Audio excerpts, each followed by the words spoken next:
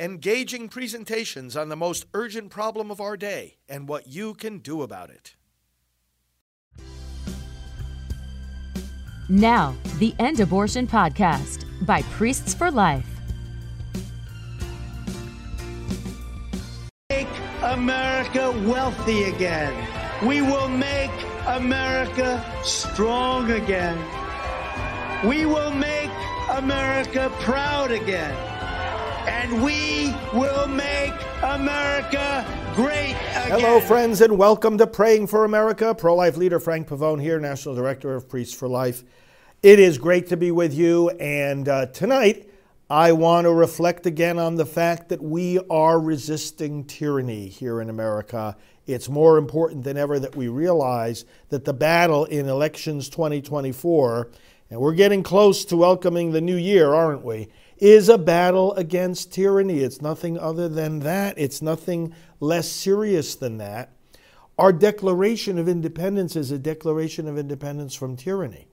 We have a political party, a major political party here in America, the Democrat Party, that wants to centralize all power to itself, arrogate all power to itself, have no regard for individual liberties, have no regard for the Constitution that in fact contains the checks and balances against tyranny. But no, they want to throw it out the window. And Mark Levin's book, The Democrat Party Hates America, has summarized that very well.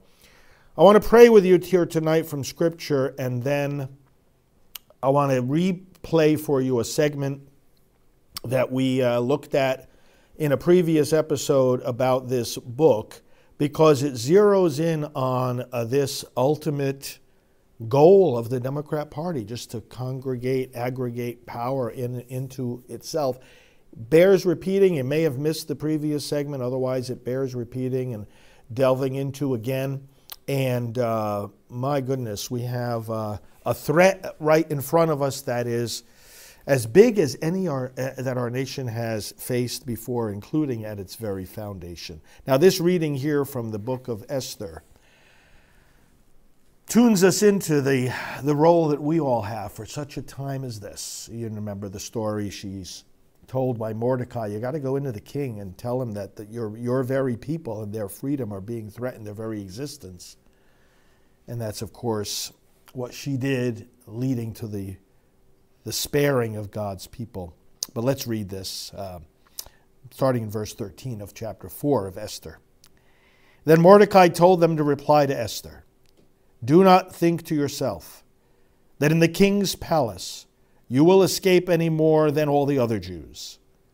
For if you keep silent at this time, relief and deliverance will rise for the Jews from another place, but you and your father's house will perish. And who knows whether you have not come to the kingdom for such a time as this?" Then Esther told them to reply to Mordecai, "Go, gather all the Jews to be found in Susa, and hold a fast on my behalf. And do not eat or drink for 3 days, day or night. I and my young women will also fast as you do. Then I will go to the king, though it is against the law. And if I perish, I perish."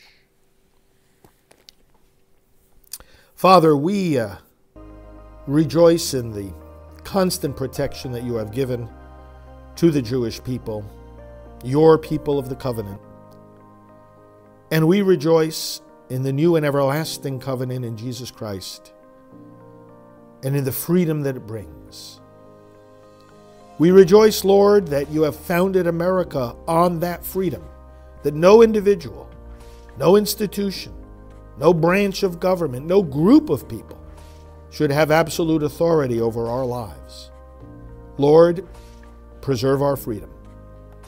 And as we reflect again today on the lessons about how and why the Democrat Party is so dangerous, renew our commitment to use these upcoming elections as the tool to get us out of this new threat, simply by voting out of power those who have no desire for anything else than power. They don't care about our rights, our families, our lives. Free us from tyranny, Lord God, and enable our reflections tonight to encourage us and to empower us to encourage our fellow citizens. We pray through Christ our Lord. Amen. Okay, now I leave you with this clip. Then we'll come back and we'll pray some more. But this segment of our study of the book, The Democrat Party Hates America. We are one movement, one people, one family, and one glorious nation under God. Mark Levin's book starts off with an analysis of this. And I'm going to refer to a story that just came out in Newsweek and a development in the FBI that's been on their books for a while, but I want to explain it to you because more and more of it is coming to light. But Mark Levin in The Democrat Party Hates America starts off in the first chapter talking about how this Democrat Party is an autocratic party that wants, well, to use his words here, it seeks to permanently control our government institutions as it dominates our cultural entities, from media to academia, from entertainment to science. What does it want to do? It wants to get rid of the Electoral College. 50% of the population lives in 9 states. So, the Electoral College is meant to give everybody a voice. If you just decided the president by the popular vote, some states would never be heard from again. They'd be drowned out by the larger blue states. It's as simple as that. The Electoral College, the founders were wise enough to realize that in a country growing so large and so diverse, with different states drawing together, you have to make sure that there's a mechanism to make the voices of the smaller population centers have a say in what ultimately happens for the governing of the whole country, because they're going to be under whatever president is elected, so they have to have a proportionate voice in electing him. But they want to change that. They want to change the Supreme Court. They're not interested in the separation of powers. They're constantly overstepping their bounds. With executive action, they want to target political opponents for harassment. We've seen it. Parents at school boards, peaceful pro-life activists. Mark Houck, I was just talking with him today, raided at his home for peaceful pro-life activity. Other peaceful pro-life activists that were just thrown in jail recently. Friends, they didn't do any violence. They were peacefully intervening to try to save babies. And obviously the persecution and prosecution of President Trump himself and of his attorneys and his team members, and now the entire MAGA movement being explicitly called a threat. And we're going to see what we're going to pull aside the curtain in a moment of what's happening behind the scenes at the FBI. But let me go to a little bit more to what's in Mark's book here. Remember when Obama said on October 30th of 2008, demented, deranged, anti-American person that he is, we are 5 days away from fundamentally transforming the United States of America. Well, why do I say he's anti-American? Because you don't say you want to fundamentally transform something if you like it just the way it is. He's giving himself away with these words. We love America. We don't need to fundamentally transform anything. But these people don't love America.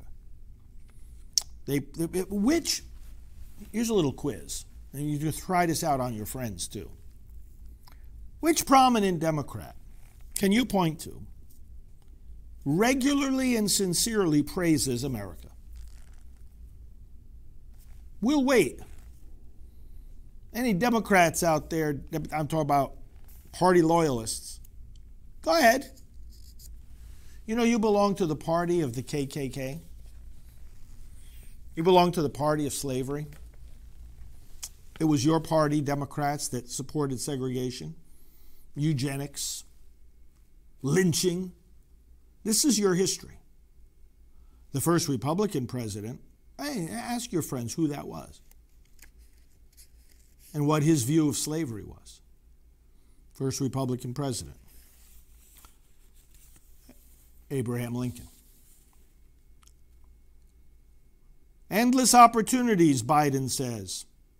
This is why we define America in one word, he says, possibilities. Nothing is beyond our capacity. He's not talking about the ideals on which America was founded. He's talking about the opportunities, Mark points out here, of an activist government encroaching on more and more areas of your life.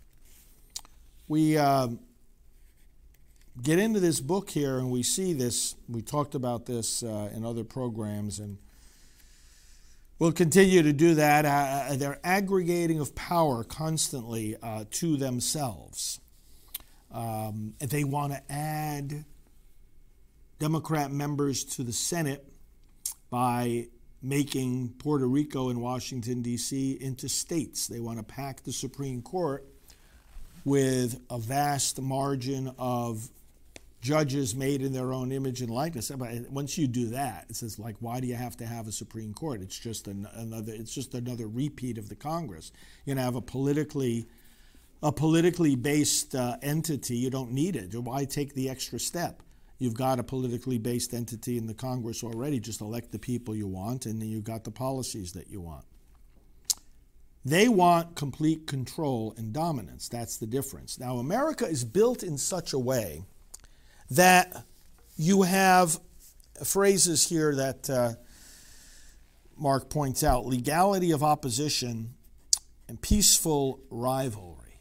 You've got to have the ability for political differences to exist, to express themselves, and to resolve themselves through processes that protect the rights of the minority and lead to a peaceful resolution of differences.